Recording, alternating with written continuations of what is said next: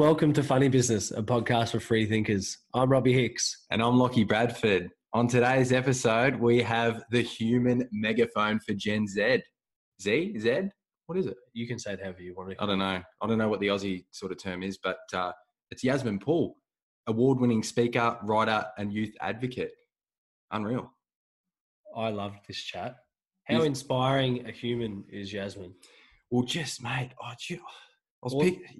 Authentic. That's what it all comes down to. And you know what? We were talking a bit beforehand. It's like, well, this is, I don't know if you'd class Yasmin as a politician, maybe politician in waiting, I would say, the future prime minister, if we're being totally honest, but always wondered what politicians, how they are during interviews, because we've never interviewed, or I've never met a politician or anyone who's involved in any of that type of decision making. So I was honestly trying to poke holes in stories a little bit, and she is the real deal. Honestly, the real deal. Blew me away. You can understand. She is a role model. She's the future role model for many people to come, and she's just so inspiring, speaks her truth, passionate about what she does. We feel privileged that she agreed to come on and have a chat with us. So, hey, enjoy it. So I suppose we'll kick it off with a pretty simple one like we always do. What's been happening in your world lately? Well, in terms of actual movement-wise, I'm here in Melbourne, so I'm in lockdowns at the moment. So not much has been happening there. It's been a lot of working from my room. But in terms of what's been going on, a lot of cool stuff. I've joined a board a few weeks ago, and that's been really fun to navigate that and kind of, taking the work up to another level, I guess. So that's been really Oz Harvest? That's right, with Oz Harvest, yeah. So I just joined their board. So they're a food rescue charity, and they focus on, basically ensuring that not only are we fixing food waste, but we're getting food to the most vulnerable people across Australia. And that's been really fun to explore. So doing that and kind of media engagement and speaking a lot about, the role of COVID and how it's impacted young people. And apart from that, a lot of uni, to be quite honest, the less glamorous side of it all. You're a busy human. What's the lady's name who founded Oz Harvest? I was at Pause Fest earlier this year and heard it. I was lucky enough to hear her speak. I've gone completely blank on what her name is. Ronnie Khan. Ronnie Khan. She's really, really passionate. She's a cool human, and like her story and how she tells it and what Oz Harvest meant, and just like the deeper meaning behind like even food waste as an element of climate change. You know what I mean? Exactly. You're going, shit. Yeah, Ronnie, I like what you. I'm picking up what you're putting down, Ronnie. You're speaking my language. That's right. I think that's what's cool about it, because I think when we talk about climate change, people can feel really overwhelmed. Young people, or those that, even when you think about people that deny climate change, I think a lot of it really comes from fear. And because it's such a big and scary problem that people just prefer to think, oh, it doesn't exist and it isn't real. But what's really cool about Oz Harvest is that it actually says, hey, this is a pretty actionable way that we can address climate change in a way that doesn't just require persuading politicians to listen to us. And for me, I think my goal going into this is, how do we get young people thinking about these solutions? Because young people are calling for climate action all the time, but we're just not being listened to. So how do we take it into our own hands and actually make a difference? And what Oz Harvest does is that they don't only, do food rescue, they also do workshops for young people, disadvantaged young people, and, teaching them how to cook and teaching them how to, enter into hospitality, or, working with refugees and teaching them about food and kind of, organic food and healthy food and what that looks like. So there's a whole lot of scope outside of government to do really cool work. And I think that's what's great about Ronnie, because she genuinely, I say this from the heart, she really leads with gratitude, and she leads with a lot of love. And I think that's really, what businesses need to think about going forward. And it's just the basic things of how do we lead with those qualities. And I think that's what Oz Harvest does every day. And I already feel that as someone that's just recently joined. How cool is that? Yeah, I can tell you right now, after listening to her speak, it's funny enough because my friend Tam was on after her on the stage, and she actually sat next to us. She came off the stage and sat down. I was like, fuck, that was really good. I like that. Yeah, no, she's awesome. I totally agree.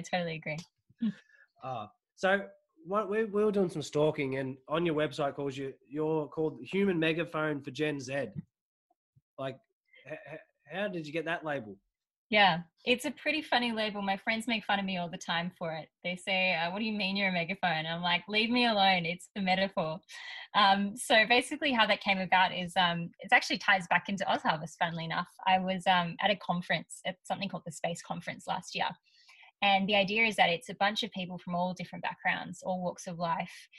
So, there were young and old, those that were, I met an astronaut, a geologist, musicians, people in marketing, all the way to, just every single person from like basically every walk of life that's really leading in their work.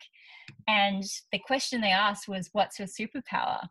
That instead of saying, what's your job title? Because we were instructed not to ask, what is your job title? So we had to kind of introduce with something creative. And I thought about what I do, and I do a lot of different stuff.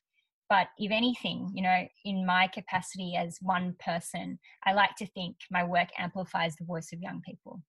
So I thought, hey, if anything, I could, pick some really boring answer, but in a way I feel like I am a human megaphone, because I think a lot of my work is not saying, don't just listen to me. I really want politicians or businesses or whatever to really create space for women and people of color and all kinds of diversity. So that's how the megaphone thing came about. Does it come attached with like pressures associated with it? Like, do you feel like you're so young, you're doing such amazing things? Do you feel a burden on your shoulders about, I guess, the weight of the challenge that you've taken up? I don't think so.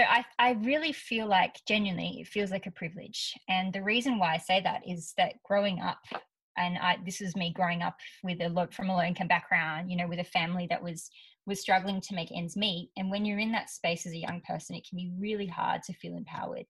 And for a really long time, when I was in high school, and even, the lack of access to opportunity and just feeling really frustrated about the state of things, I didn't feel like I had a voice, let alone was a megaphone.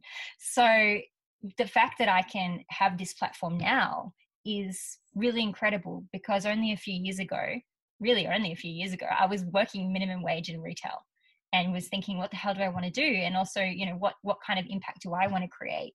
And to be here now and to use my platform to hopefully give others that come from my similar background the opportunity to be passionate and be heard, I think is something that it doesn't intimidate me. And I certainly don't speak for every young person. It's something I always emphasize. Young people are super diverse in the way they think.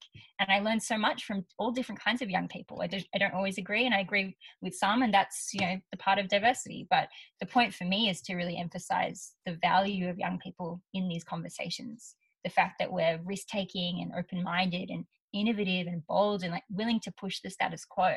That's the power of young people. So I don't feel intimidated by that. I think it's an honor to be part of the process in a way. I love that. It's a bit rock and roll. You know what I mean? It's a bit punk rock. It's a bit, I'm feeling it. No one's ever called me punk rock, but I'll take that. It is. It's a bit badass. You know what I mean? Like, it is like the younger generation coming through, because we were just talking before we come on air about our generation, and Robbie thinks people don't even care about us, the Gen Y kids. I don't think we're important to the conversation. I think Gen Z are doing all the arguments. The boomers are up there running the show at the moment, and we're the brokers. We're just doing our thing. We're just floating.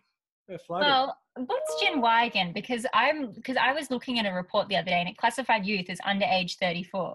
So there's some wiggle room. I don't really know, but is Gen Y the millennial? We can be a bit rock and roll. That's it. We're in. We're rock and roll. Join the band.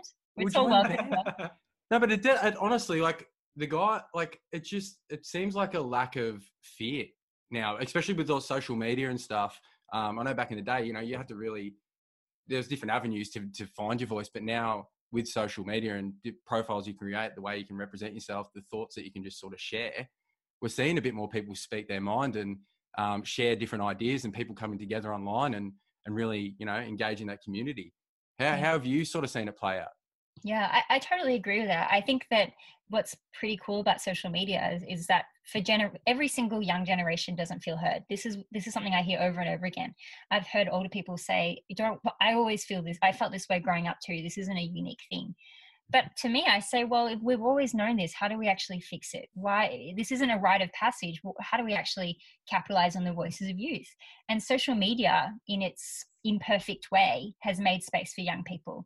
And you can see that with the school strike for climate or Black Lives Matter, or the real movements that was dominated by young people and the voices of young people that often don't get any place in the media or kind of traditional media frameworks. And if anything, the way that I feel more intimidated speaking to young people than older people, because I think young people can really see through it, and 100%. they can really 100%. tell straight away the authenticity. And I remember I was doing a speech for International Women's Day, and in the beginning of my path, I think I was just like other young people, I was pretty scared about saying straight out my opinions, because it's pretty intimidating when thinking about, you know, if I'm talking about sexism and gender, I'd want to totally go all in, but you know, what if I'm just scared of what if this gets used against me in the future? And I was kind of going through that, and I kind of presented a really safe discussion. I kind of didn't take any sides, and it was very nice. It did the job, but it really wasn't like authentic to what I believed.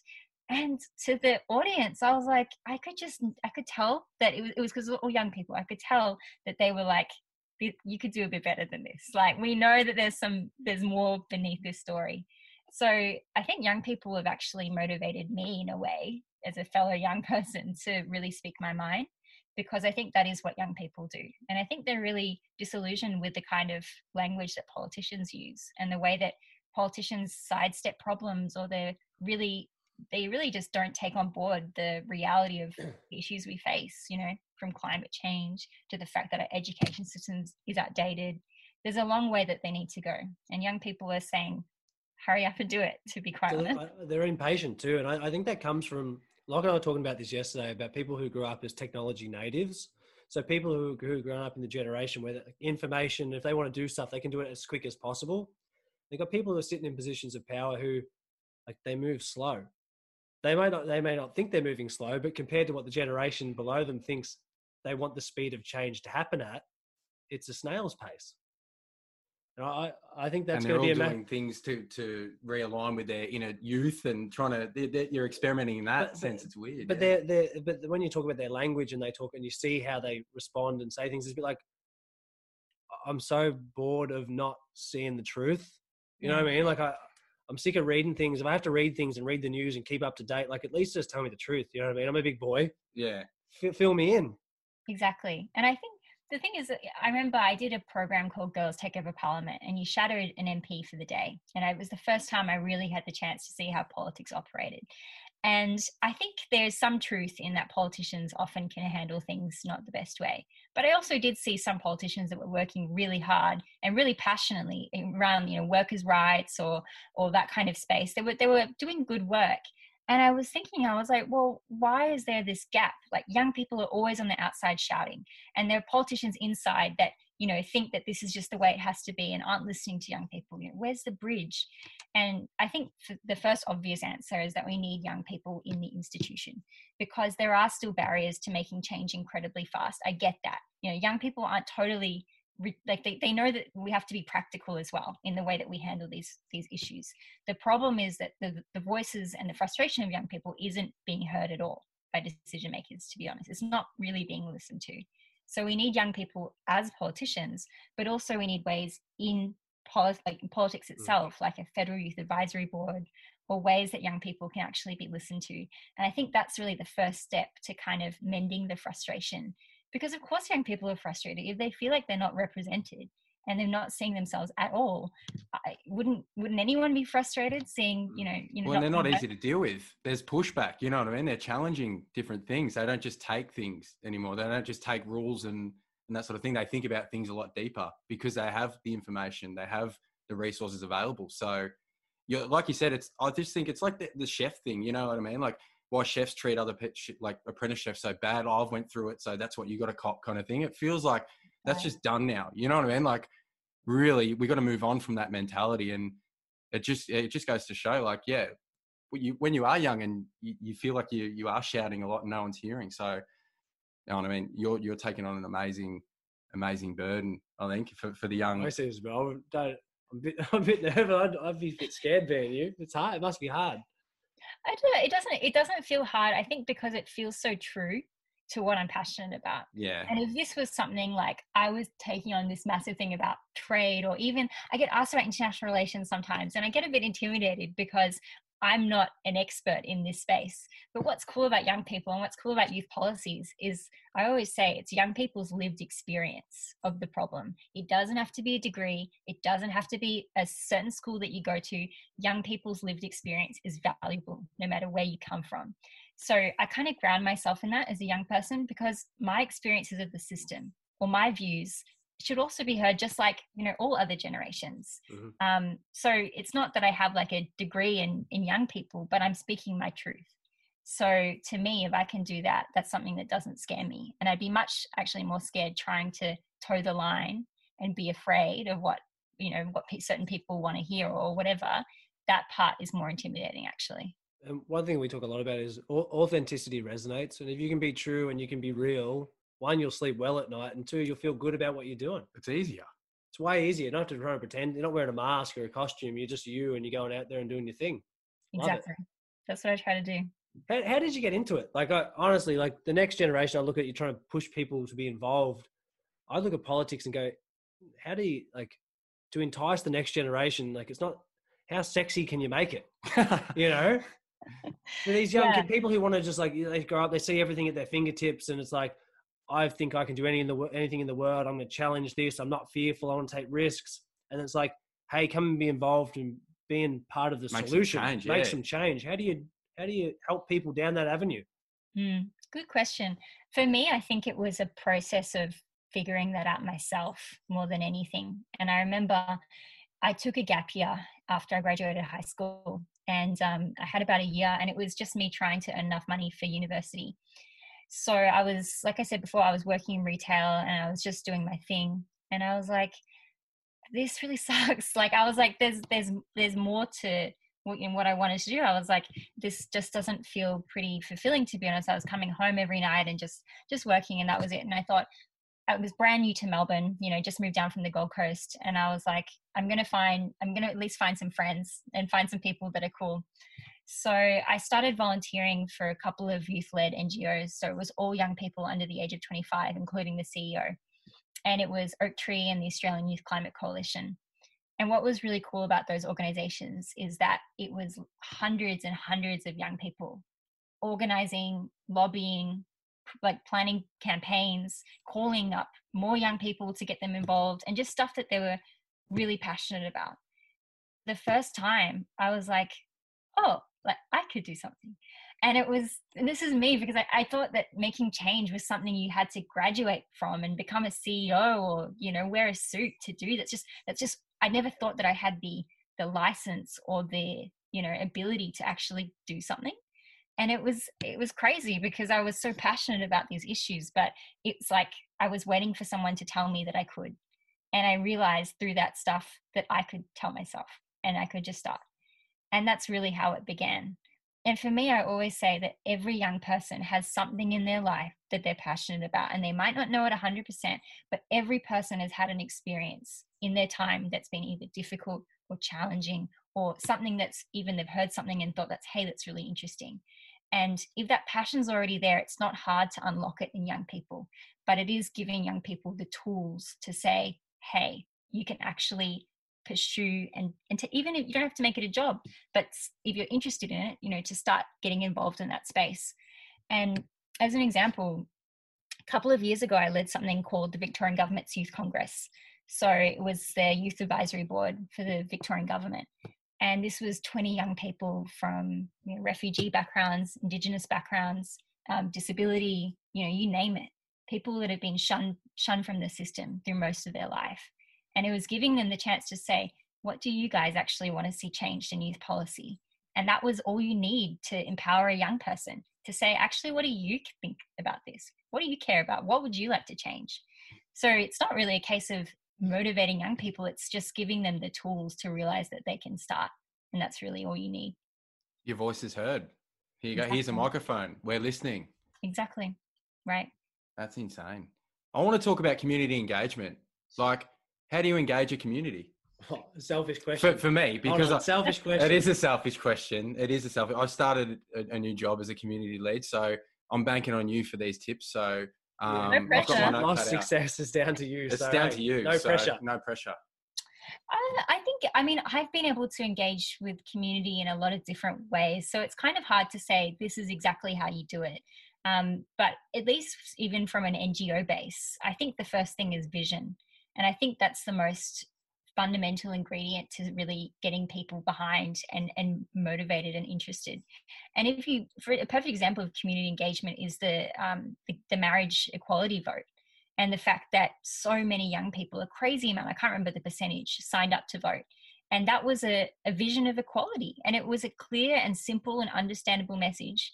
And people were said, that's fair enough, I can get on board. So I think it really starts with painting that picture, if anything, and kind of, making people feel like they are part of that community. And that was something that I felt even starting on my gap year and joining, I joined the NGOs to really also find people that thought similar to me. And I think that's also how you take people from the next step, from just interested to actually actively engaged, to really create that sense of community and the sense of, I'm part of this group and we're together. And I think the exact same can go for Oz Harvest. They refer to themselves as a family, and that's really how it feels. So I think making the message really clear and making the vision really clear, but also making it something that welcomes everybody and making that really clear in terms of the message and the feeling even within the organization or whatever. And I think that's really the best part of creating change. You create this amazing network of really driven, passionate and awesome people that can throw different ideas into the mix. So kind of opening and extending your arms is the best way to engage the community. They can really see and feel that. That was absolutely unreal. Speaking our language there. Oh my God. Building meaningful connections. Building meaningful connections is, like, ever since we started the podcast, we already knew it was like that, but to actually like see it play out in real time and go, wow, that is really the key to everything, isn't it? It's really the personal connection. It's the meaningful connection. It's understanding people. That's right. Because that's what it all comes down to. Like, it doesn't matter if it's business, sport, politics, we're all humans, it's the ability to connect. 100%. That's right. For sure. What are your biggest surprises you've experienced so far since being on your journey, doing what you're doing? Anything that you've gone, like, anything that's happened just blown your mind and be like, fuck, didn't know that's how it worked? Something that surprised me. I mean, I think things that have surprised me, I think it's, I mean, what I've enjoyed, learning from young people, I guess, is seeing just how everybody has a story. And I think I've really enjoyed kind of uncovering that because, going into life, it's so easy to kind of pass through and not really, listen and learn. But even from speaking to young people in this process, it really doesn't matter what background you come from. It really doesn't matter what job you have. There's always something special and interesting and meaningful about someone's experience. And I think that's something that I've really resonated with. So I think there's that. The second part for me is just how it kind of comes off that, actually, is just how much my experiences of the hardships have given me strength. It really, and I know that sounds a bit cliche because it's saying you will grow and learn, but it's really true because growing up, going through, and I often talk about seeing my mom, and experiences of racism and again, like low income background and not really having enough money, and all of that stuff was really difficult. But it really is the heart of everything that I do. And I never thought that would stick with me so much, but it has throughout. As much as I've changed, as much as I've evolved, and as much as I will evolve, I know that's something that will always be a part of my journey for the rest of my life. So I think it's been cool to just see how that kind of endures throughout everything that I decide to do, and how it really shapes my view around the world and how much power there is in that. So I think that surprised me as well. But I guess, and then the final thing is just like, life is crazy. I never would have expected to be doing what I'm doing. Never in a million years. This all started because I was saying, surely there's more to what I'm doing at the moment, just working. Surely there's more. And it started with a really simple curiosity and just a desire to do something. And it created this massive roller coaster ride. So in a way, that surprises me every day because I look at the work that I do and I actually get surprised and I'm like, this is really cool. And I never would have expected to be here. We spoke to Laura Henshaw about imposter syndrome. It's something I've felt before.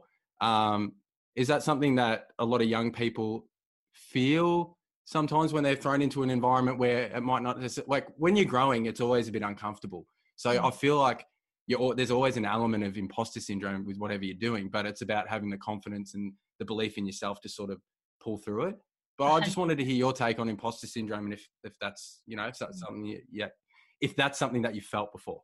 Oh yeah, we got 100%. Yeah, I definitely do.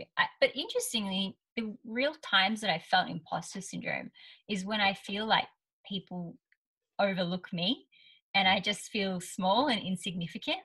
I don't feel imposter syndrome if people are, you know, despite me being young or whatever, are interested to learn, and I'm interested to learn about them, and we're talking and we're having a really great chat. That's not when I feel imposter syndrome. I feel it, I think, when others are kind of making face value assumptions. And I've already felt that. You know, I could be standing in a circle. I remember it was like, you know, a couple, even last year, I was standing in a circle of like more high profile businessmen. And I think they just saw me as like this short, you know, girl. And they literally, they didn't even make eye contact with me. They would look around the circle and it was like I wasn't even there. And every time I would speak, they'd look a bit surprised. They'd be like, why is she, who's this? What's she talking about? Is she the intern? Like, what is she doing here? So it's those experiences, I think, that used to dissuade me. Now I kind of just don't care, because I'm like, actually, I like to think that I can give input into this conversation here. And I kind of push through anyway. And if they really aren't interested, then, you know, I move on. But I do think it all comes down to that confidence. And I think it's because I've been in more and more spaces like that, that I do build a resilience. But I think at the beginning, I used to introduce myself as, I'm Yasmin, I'm just a university student. That's what I used to say. And I had a woman, she said, don't say that. Don't say you're just a university student. That's fine. You know, you don't have to make it a thing you're embarrassed about. So for me, it was overcoming this idea of, oh, I'm just like a kid with all these older people, and realizing that there's just as much, you know, cool things to say and give input to. And that was what was actually quite cool about Space, the conference that I mentioned. There really wasn't a feeling of imposter syndrome, because we realized that our differences were strengths, because it was all about having cool conversations with different people, and people were going in with an open mind. So if anything, imposter syndrome, I think, is maybe a feeling of what the environment feels like at the time, not only you. 100% agree on that. Oh my God. Do you do the WWE entrance now? Yeah, there's a bit of swag now, isn't there? Walking like the rock star. Hello. Yasmin here. Thank you very much. I'm not quite sure about that one. I think that one's a bit over the top. I think people would judge me and I wouldn't really blame them for it. That's right. But I think, honestly, though, the key that you were saying is like, keep putting yourself in them situations, because you grow and learn in them situations, especially if you've felt that before. Even if you haven't, you just, like you're saying, you build that resilience. You put yourself in them uncomfortable situations. And it's just a mental mindset, I think, for me anyway, personally. It's just like, if I'm in a situation where I feel a bit, oh, I'm the youngest one here, I'm kind of excited. It's adrenaline, because it's like, oh, this is going to be fun. You know what I mean? Yeah. Like everyone's very the same, but I'm a bit different. Yeah. Which like you're saying, embrace it. Yeah. And really show that that's what you're about. Yeah. I love that. Exactly. And I think it's also like, you don't have to realize that you have to like own or dominate the room. This is like talking about networking now. I remember 2 years ago, I interned with this organization, and they hosted, it was this, through this chance and this luck, it was totally not normal for the organization either, but they hosted an event with Anna Wintour, who's the editor of Vogue, and one of the most like high profile fashion figures, maybe like the top of the top, really. And for even the people organizing, they were like, this is totally over my head. And I remember I went to the event, and it was, fashion is not my thing, obviously. Like, it's about young people, so it's totally new for me. And there were all these high profile fashion and business figures, and I totally lost my confidence. Like, I was like, I'm just the intern. What the hell am I going to say? And looking back, I mean, I can totally see why I felt that way. And I wouldn't necessarily barge into conversations and be like, listen to me and I demand to be heard. But interestingly, I at least had the confidence to speak to one person, and we had a really great chat. And actually from that, I met his wife, who does fantastic work around women in leadership. And they're actually funding now my board training for OzHarvest, because she's working with this foundation. And that was only because I was like, I feel a bit embarrassed and I don't really know what to do. So this is a nice, friendly person. Let's have a really cool chat. And that's what it led to. So it isn't a case of, kind of doing that awkward thing of circling the room and like feeling it, if it feels uncomfortable to you, you don't have to do that either. It's all about, again, the authenticity and the genuineness. And if certain people want to listen and certain people don't, then that's how it is. And just make the most of whatever opportunity you're given. And that was a good lesson for me, I guess, in doing that. See, yeah, look, you made a friend and now you're getting advice on around the board stuff, meaningful connections. Honestly, it's about finding the people that you connect with in your tribe, and people genuinely want to help other people out. I feel like it's human nature. It's human nature. When you see someone doing something good and they're providing value and they're just, I don't know, it's something you can just see it in people, you know, and you're like, oh, I want to invest in you. Like, I don't really care what's going to come out. I don't care about the product. I don't care about what you're going to do, but whatever you're going to do, I believe in you. So I don't know. I feel like you'd be seeing a lot of that lately because you're putting yourself out there and there's a lot of people resonating with what you're saying. So yeah, I couldn't agree with you more. Yeah, I think I've had a mixed bag because I've had more pushback from actually people my age. And I think, unfortunately, there's a lot of competition and a lot of feeling that I have to either be the only woman or the only young person. And it's such a toxic mindset. But within that, and I think it's just sad. Like, it's a product of what happens when you don't listen to a certain group of people and they feel like suddenly it has this toxic thing where it's like, well, I'm the only person, or I struggled to get here, so I don't want to help. And it isn't just me. This is something that other young women have faced, and that's been, that's difficult as well. So there's always going to be that. But in saying that, I've gotten so much love and so much support from young people to old people to women and men and everything in between. And that's something I'm super grateful for. So there's obviously going to be tougher moments for sure, especially if you're putting yourself out there and speaking out. You're putting yourself on the firing line to get judgment, and that's just how it goes. But I've had so much strength, especially from a lot of women in my circle, I think, that have really extended their hand, and I'm really grateful for them. You've had such an amazing journey. You talk about like growth mindset or being able to learn and absorb new information. Where do you look to learn from? Like, do you read books? Do you listen to audiobooks? Do you watch YouTube? Do you listen to podcasts? Obviously, do you like music? Come on. Like, what do you like? What's fun? What do you learn? How do you learn, mate? Well, yeah. How do you? He's had a few too many Coronas. So what he's trying to get to is, how do you learn? Like, what are you learning from? Who are you learning from? Do you consume content? Give us a spiel. Yeah. We'll shut up now and you go. It's kind of a mixed bag. It's kind of, I totally get it. It's kind of a mixed bag, actually. I wish I could be like, I read a self-help book every night and I'm totally into all this amazing stuff. But to be honest, I don't have much time with uni and all the stuff that I'm doing. So it's kind of bits and bobs. And like, a lot of it even is actually through uni. And for an example, I did a feminist law course last semester, and it was all about how law impacts women. And for my essay, I was talking about how COVID-19 has created like really negative outcomes for women, and yet we don't talk about it. We don't talk about the fact that working from home actually usually embeds gender roles, and how women are actually the ones to take on more household duties than men. We don't talk about the fact that the majority of people excluded from welfare are women because they're casual workers.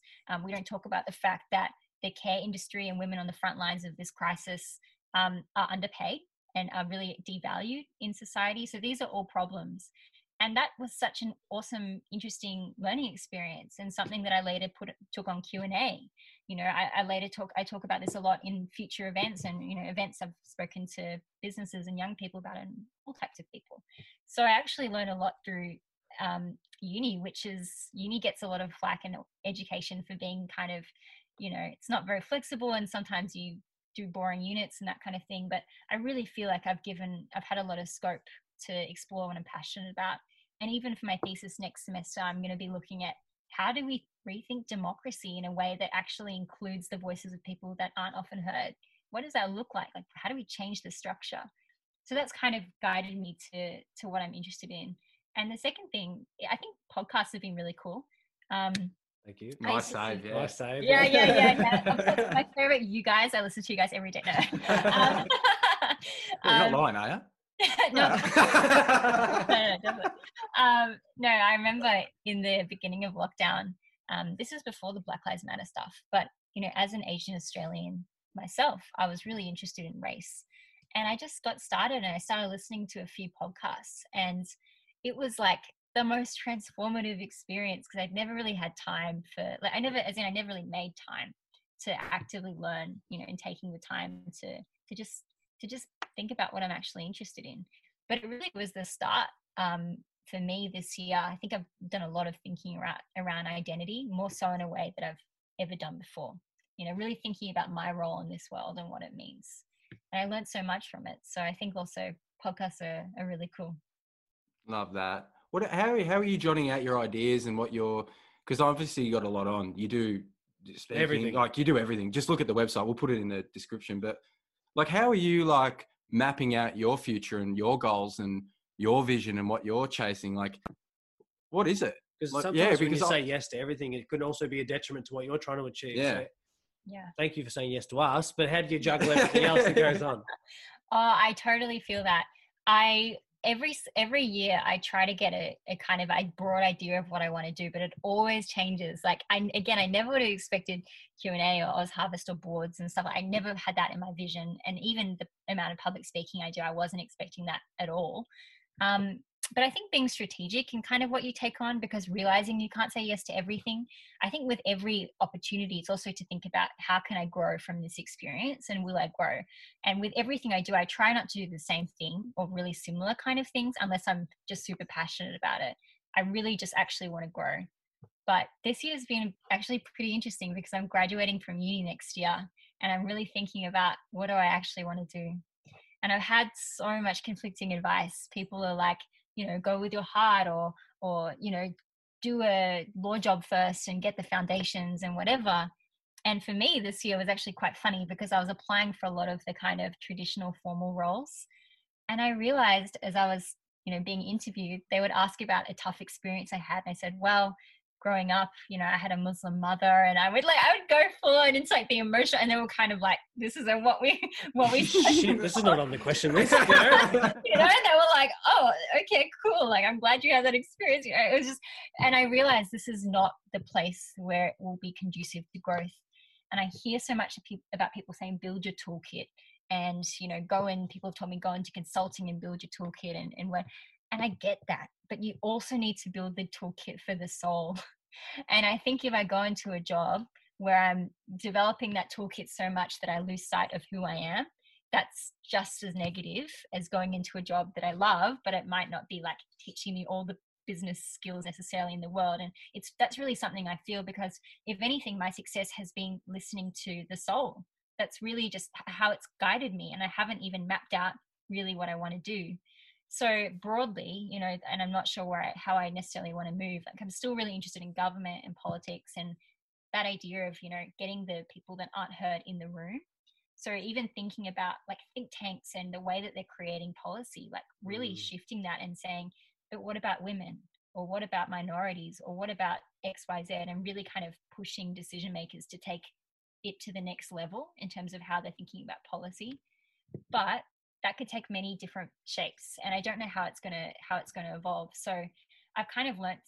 I find that I've gotten myself to this platform, and I'm really lucky to be there. So I'm kind of going to let it evolve naturally, and just keep doing what I really care about. And that's, again, like speaking about all the stuff that we were talking about and are talking about. That stuff is where my heart is. So I just find that with this idea of a toolkit, it's always someone else's toolkit, and it's always what's worked for them. But I want to build my own, and that's something. I talk about toolkits all the time. I feel like it's just in a loop of people talking about toolkits. It's like, it's funny because I run a program for the grads at my work, and it's straight away you can pick the different types of people. It's like, first conversation I had with someone, I'd love to learn this because they're going to give me marketable skills for my toolkit. And I was like, fucking hell, mate. I don't even have a toolbox. Where's my toolbox? Yeah, totally. What's a toolkit? But that's how the next generation think, is that, and it's true. And we like being the forgotten generation, Gen Y, and I think we're happy to be the forgotten microphone or whatever you want to call it.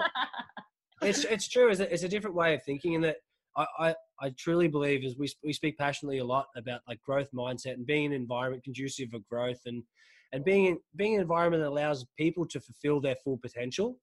And I think it's going to be even more challenging for organizations to attract the talent of the next generations if they don't provide an environment that allows those situations or those growth opportunities to actually occur. And I'm interested to see how it plays out over the next few years, especially with like even big corporates, right? It's like these are the ones that have all those programs where people come out of uni, apply for, and do all this sort of stuff. I don't know if I'm a grad now. I'm going, why would I come work for you? You know, Exactly. what do you, as much as it's the wrong way to do it. There's a deeper meaning to work now. You know what I mean? I'm choosing to do this. We've all experienced lockdown. We've all experienced what happens when everything's been taken away. Yeah.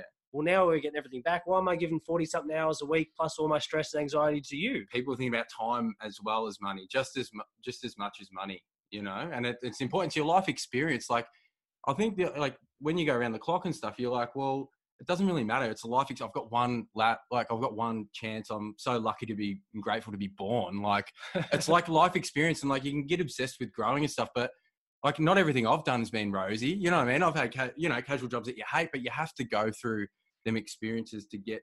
You know what I mean? Let's talk about authenticity. Have you got? Can you tell the Jetty Surf story? Oh, mate, we can't tell this story. You can. Well, this is. Well, Jetty Surf was obviously a surf shop, and I don't know if you know where Broadmeadows is. That's where I grew up, like Chicana, just around there. And I remember I applied for the job there, and he's like, you know, what have you been doing this morning? I'm just checking the swells, man. And I'm like, he's like, there's no swells in Broadmeadows, mate. And I'm just like, yeah, no worries. So I was a bit of a faker early, but I feel like I learned through faking it. You know what I mean? Like I feel like just putting yourself out there, and I think for my story, that's been the key of just learning publicly, and that's getting not humiliated, but it's more like I know people talk about it, I know people might not like it, but it's more like growing in the public actually helps. You know what I mean? Like even doing the podcast, I know not every question we say is going to be the best question, but it's interesting. Like I look back on our first episode and it's going, we've grown so much, and I'm glad we did it publicly because other people can see like you're not a gun when you start. You know what I mean? Like you're nothing. Like you're learning. You know what I mean? So that you're learning. And we've found the perfect out too, because if we continually say we're learning everything, no one's going to say, oh, that's not good enough. Oh, well, we just learnt that. You know what I mean? So it's a perfect out as well. But I mean, like just putting it, like, I mean, you're doing a lot of media stuff at the moment. Like you're growing in the public spotlight. Is that journey learning is that something that you thought about, like mapping that out in the public eye, and that people are obviously going to track your career and what you're doing? Yeah, it was. I think for me, authenticity was a real journey. And I think every single person will go on that journey of trying to find out what feels natural and what actually resonates and what feels right. And I remember when I first started, I got my first proper job, not just retailing. It was like working in government.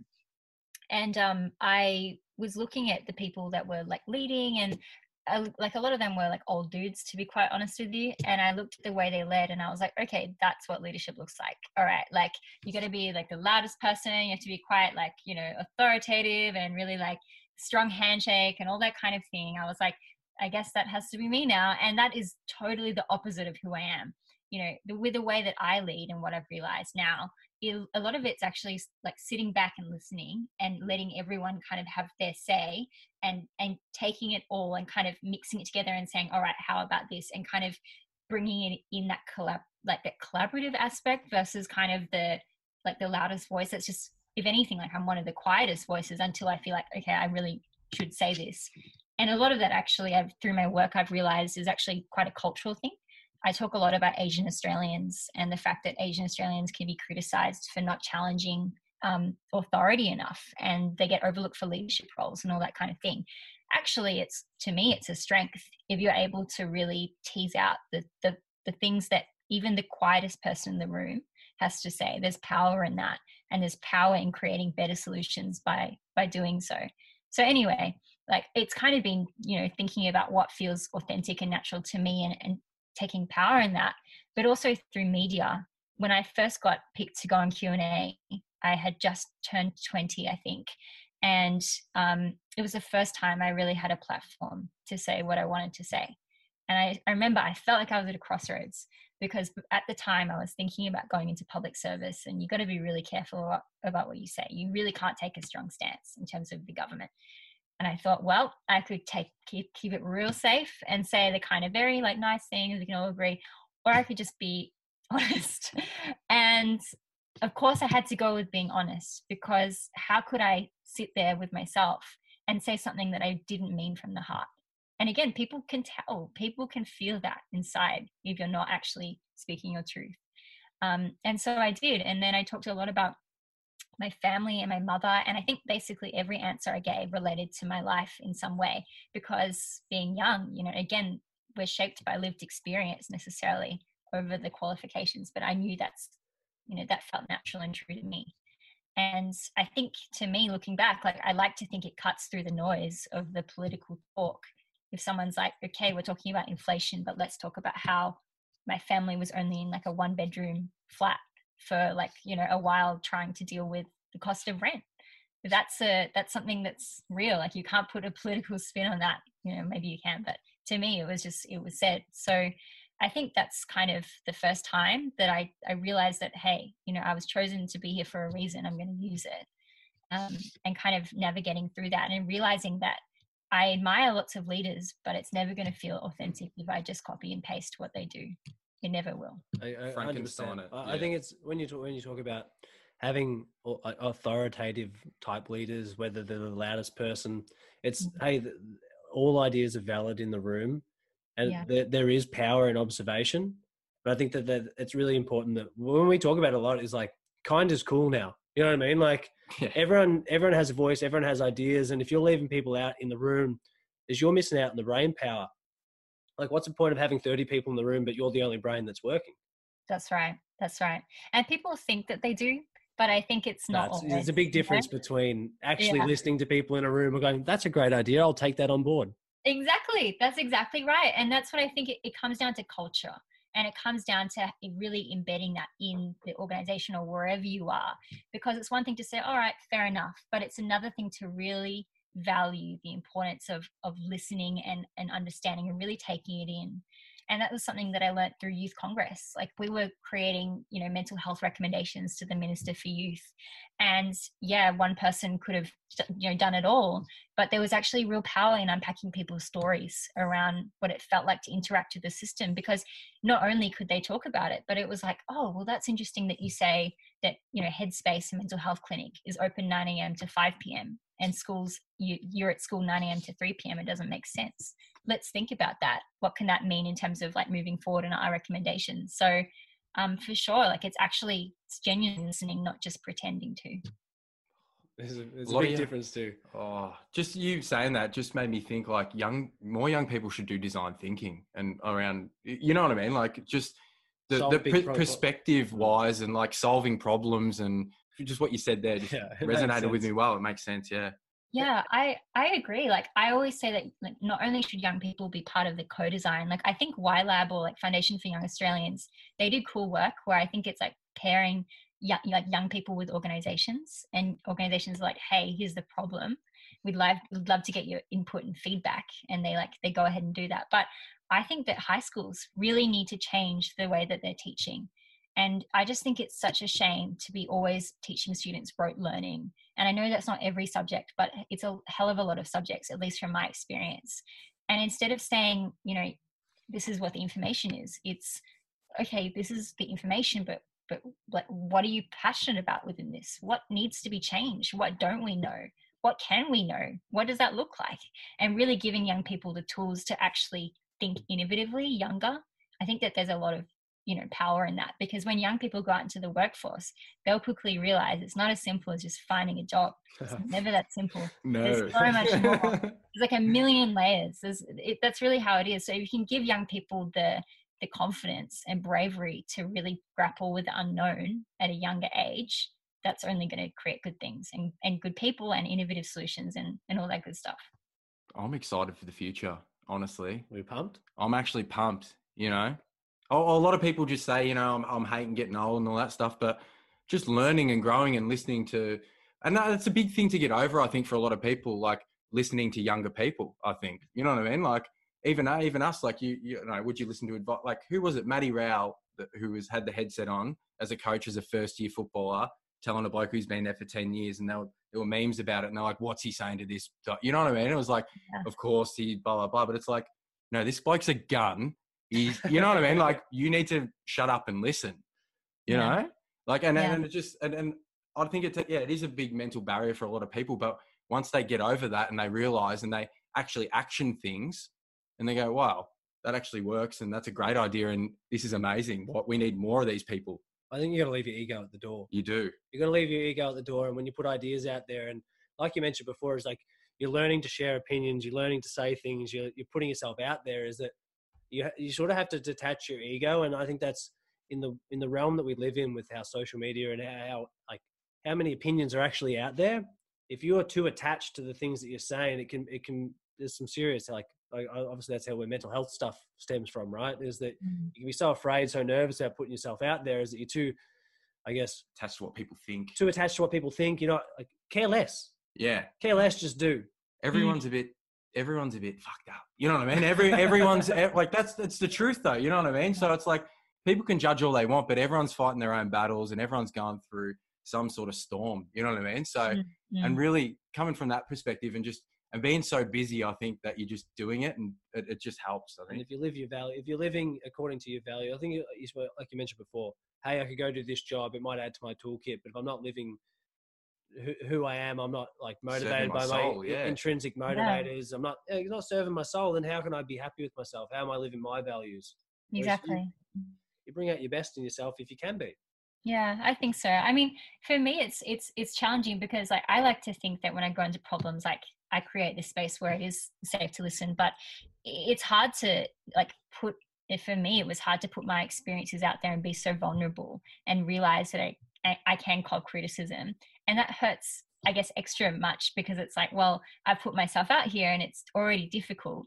And to get people that are saying, that disagree or whatever can be difficult. And that's something that I kind of had to overcome. But I also think that, that there's, when I talk about young people, people say, well, young people are they're selfish and that, we need to listen to all different kinds of people. And I'm not saying we shouldn't. The point is like, there's actually power in listening to all different kinds of people, young people and people. But what I want to see is the bridge. And I'm not seeing that. Like I'm seeing young people in a silo and older people in a silo, and I'm not seeing the connection and collaboration. And if anything, like that's the way that we address these problems, whether it be climate or otherwise, or just the big issues. There has to be the space for collaboration. So it's not saying that one voice deserves to be heard over the other, but it's just creating a fair and kind space, I think, for all kinds of people to be heard.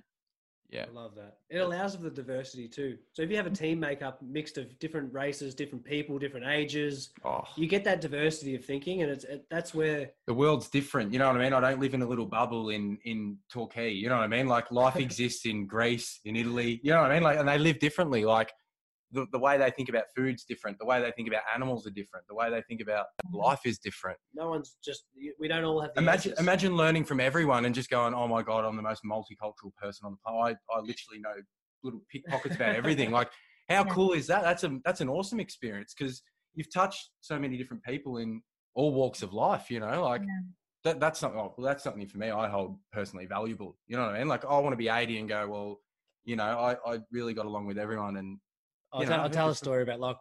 Locke used to, at the Moonee Valley race course, there was a dude. So my mum's a school teacher, and she's at a Catholic school, and they had a nun that worked there, and the nun loved Locke. Locke was, and she still to this day asks about Locke. How is he? What's he doing? Oh, he's so nice. Oh, this, that. Locke would honestly chew the ear off anyone. With a mouthful of marbles underwater, he's still talking. Yeah, because like honestly, working at that place, there was a lot of older clientele, and like being 23, 24, I'm going out having a good time. All my mates are just having a blast, but learning from older people as well and their experiences and really, and you like you were saying, like it's not something I thought I'd ever like listen so much about, like not something I'd pay much attention to, but it really, once I realized, I opened my ear up, and there's grumpy people, there's happy people, whatever, but they've all got a story to tell, and it all makes, it's their perspective, it's their life, and I think if you're interested in people and the psychology of people, it's an eye-opening experience. And like I encourage people to listen to older people, younger people, every seat at the table. But yeah, like you were saying, like people definitely need to listen more to younger people. Yeah, I remember when I think one of the best conversations I've had this year is this woman called Cynthia Enloe, and she's this feminist scholar who lives in Boston, and she's 81 years old. And she is like one of the best speakers I've ever heard. She's just clear as day, and she is like, when she says things, like she was talking about the way that we use urgency to ignore gender equality. You know, we say, I think it's too urgent right now. COVID's too urgent. Situations are too urgent. We can't listen to women. And the way she made her points was, you could just tell the experience she's had to think about these things. She's seen wars. She's seen crisis. She's seen so many different presidents. And it's own like her passion, I guess, for the cause as well, and like just her wisdom. It was like the chance I got to sit down and ask and just pick her brains. It really inspired me, I think, because there's so much. It was just so cool to really see how over her life she's seen so much, and she's really stayed true to what she's passionate about, and that's creating a better world for women, and that's telling the stories of women. And I think there was just like, there was so much love in the room when she was speaking, and with like, you know, so many other women, because they saw, you know, everything that she's seen, and they really felt how special it is to hear that wisdom. So it goes both ways. It goes both ways. Oh, 100%. I'm picking up what you're putting down. You're making a lot of sense. What do you do to unwind? What's fun? Yeah. What does fun look like? Yeah, you're letting your hair down on it's a Saturday night. What are you doing? You're hitting the books. I know that's what you're going to say, but what else are you doing? Besides the books. Hitting the books, I wish I could say it's fun, but a lot of it's trying to convince myself to hit the books. I just think at the moment with COVID, there's not much that, you know, really can be done, but I think music is a really cool escape for me. And I'm kind of like into the music that I really love, people that produce their own music. And it sounds just kind of like, it's just something different. And I kind of like, you know, futuristic sounding like electronic music, but music that you can tell like someone's just created it, you know, in their bedroom probably, or just created it by themselves and are like putting sounds together and seeing what happens. And then I kind of feel like that's how my work looks like in a way. Like it's just putting sounds together and seeing if it makes sense. And if it does, that's like a cool song. So yeah, I think a lot of it's just, you know, chilling with my friends, and also doing that, and just, I don't just taking some time to kind of be whatever, you know, be myself, and not just think about always politics. As much as I like to talk about it, it's definitely not all that I am. I love that. Give us some artists. You talk about futuristic sounds. Give us a couple that are on your radar, on the rotation list. Without saying the word Tycho, huh? Yeah, have you heard of Tycho? Oh yeah, of course. Yeah. Oh, Tycho is amazing. Tycho's amazing. We had Saint Sinner on the podcast, man. It was unreal. But yeah, I love Tycho's music. I've been listening to him since 2012 or something, whenever he's for a really long time. Yeah, that was a fantastic album. I wish I could like give some names where it's like, oh my god, this is super cool. But just some niche ones. Well, not niche, but just people I've come across on Spotify. Like I think No Rome is cool. Misogi is cool. This one will get some judgment. I actually really like Grimes' music. Elon Musk's partner. I know Grimes cops a lot of flack, but hey, Elon Musk's song is actually good. I listened to it and I was like, this is going to be so shit. Obviously Grimes done it, or like made it, but I was actually like, I'd vibe to this. If this come out in a nightclub, I'd dance, I reckon. I just sound like, I don't know if you guys can see, but this is actually a Grimes poster with Greta Thunberg over there. So I'm a fan of Grimes. Yeah. So I find that she actually has, she has a crazy thought process. Like I can talk for lengths about how interesting she is. She's really interested. I think she did a bachelor in like neuroscience or something crazy. Yeah, she's smart. Yeah. So the way that she makes music is really like, it's just a crazy whole process. But her album Miss Anthropocene is talking about if like climate change was kind of humanized, and what it would, because we think we have like Greek gods and things, but if we have like a modern day god and what it might sound like, it was crazy. But it was just cool to think about. Like I like music that makes you think about that kind of stuff. 100%, because most of the time artists are a bit batshit crazy and their visions are cool. You know what I mean? So it's like, hey, like everything else has got out of hand. Why can't this be real? You know what I mean? Like That's awesome. Like it's speaking to today's issues. And like you were saying, like the approach and the creativity, it's inspiring. And it's even when you're chilling out listening to music, you know? Yeah. Do you get much of like the behind the scenes? So when you're consuming content and stuff, I know for me lately, it's more about not what the content is, it's how they're doing it kind of thing, like, and how they're expressing themselves, how they're communicating. Is that something that goes through your mind as well? Yeah, I think so for sure. Like I love the idea of taking what you see in the world and making it something beautiful from it. And even like things with Grimes, I was watching a documentary about her, and I remember there was a scene where she was playing her song, and she makes music that sounds a bit like otherworldly, right? So she was really in the zone, and there were two people on the side of her, and they could care less. They were her roommates, and they were just like doing whatever and not listening. And she was totally there, so focused and so lost in the music. And I think that's what's like really cool about music, is that it can really help you, I guess, look inwards into yourself. And as humans, like we kind of crave to be heard, I think. So when we listen to that music and you feel something that resonates with you, like even Tycho, like when I think about his music, I can think about so many moments in my life. It makes me reflect on It's a soundtrack to your life. It's the background music. It's the memories. It's the experience. It's human experience. That's what it's hard to talk about when people don't really get it, but I feel like you're getting it and I'm loving it. No, 100%. I actually prefer instrumental music usually over lyrics, because it gives you the freedom to think about whatever you want. And your interpretation, like, your perspective on this background music, and you're going, oh my God, my life's a movie. Like daydreaming's fun. Take a day off and daydream, I'm telling you. Exactly. Listen to Tycho. Exactly. Like usually I think we daydream like looking out the car window, but since I can't even do that in COVID, like at least I can go for my little government sanctioned walk for 10 minutes and like look at the sunset and just like have a think. And there's something beautiful about that. Yeah. The prison views are awesome. Yeah. That's amazing. So what's on for the rest of the year for you? Besides, once we hopefully, fingers crossed, graduating next year though. When next year? Next year. I've got a little bit of time, yeah. So I've got some time before graduation, unfortunately. Well, maybe not unfortunately, but I've got some time. I've got some exciting things coming up. I think not only with the board and kind of media stuff, doing more public speaking. So, working with people to kind of expand that and see what happens. So that'll be interesting, and hopefully kind of doing more kind of formal public speaking work. And I'm also going to be doing this. It was meant to be in Saudi Arabia, but there's a conference called the Girls 20 that's held with the G20 conference each year. So it's in Saudi this year. It's in different countries every year usually. And it's I'll be with I think 27 other young women representing different countries. So whether it's Spain all the way to UAE or all these kind of places, and thinking about creating girls-led policy, and that policy gets shown to the top, the political leaders at the G20. So from all different kinds of countries and thinking about what are girls calling for, and what do we want the future to look like. So that's really exciting. So unfortunately it's not going to be in Saudi, it's going to be over Zoom, so it's a bit less glam, but like I think it will still be a cool still chance. Cool. Yeah, and it goes back to that cultural thing, and I talk a lot about young women, but hey, I'm just one young woman from one country. I'd love to hear what other women from all different kinds of countries think about feminism. I think it could look really different, so I'm excited.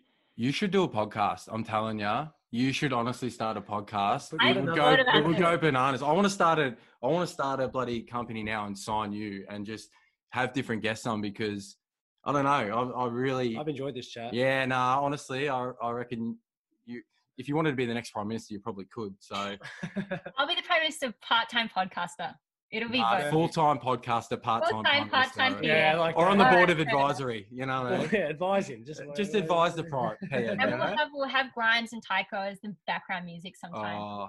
Do some painting a good picture of the future for Locke. You'll love that. I'm telling you, start a podcast. It would be amazing. The depth of knowledge, and I don't know, just the way you talk and how you get your message across is absolutely unreal. So if there's anything we can ever do to help you out, or you've got 2 supporters for life. So thanks, we're so stoked to have you on and pick your brain, and hopefully round 2 again soon. Maybe after you graduate, and we can talk about how good that is. You can wear your hat and and you can show us your toolkit, what you've learned. Bring your toolkit. Yeah, for sure. Awesome. No, it's a pleasure to be with you guys. Thank you. Are we best friends now? We say that all the time, but I reckon we got it. I'm telling everyone we're friends. I'm telling everyone. I told Mum, I go, I think I'm mates with the future PM. That's what I said. You guys became mates over your love of music. Yeah. Something that she touches on too. And hey, she's human. This is a human element that you see good. If you're liking what we've been doing, just keep doing what you're doing, I suppose. Just keep listening, sharing, telling your friends. Things are ramping up. It's life's good on Planet Funny business at the moment, and we've got some exciting things coming your way, and yeah, it's onwards and upwards. Onwards and upwards. See ya.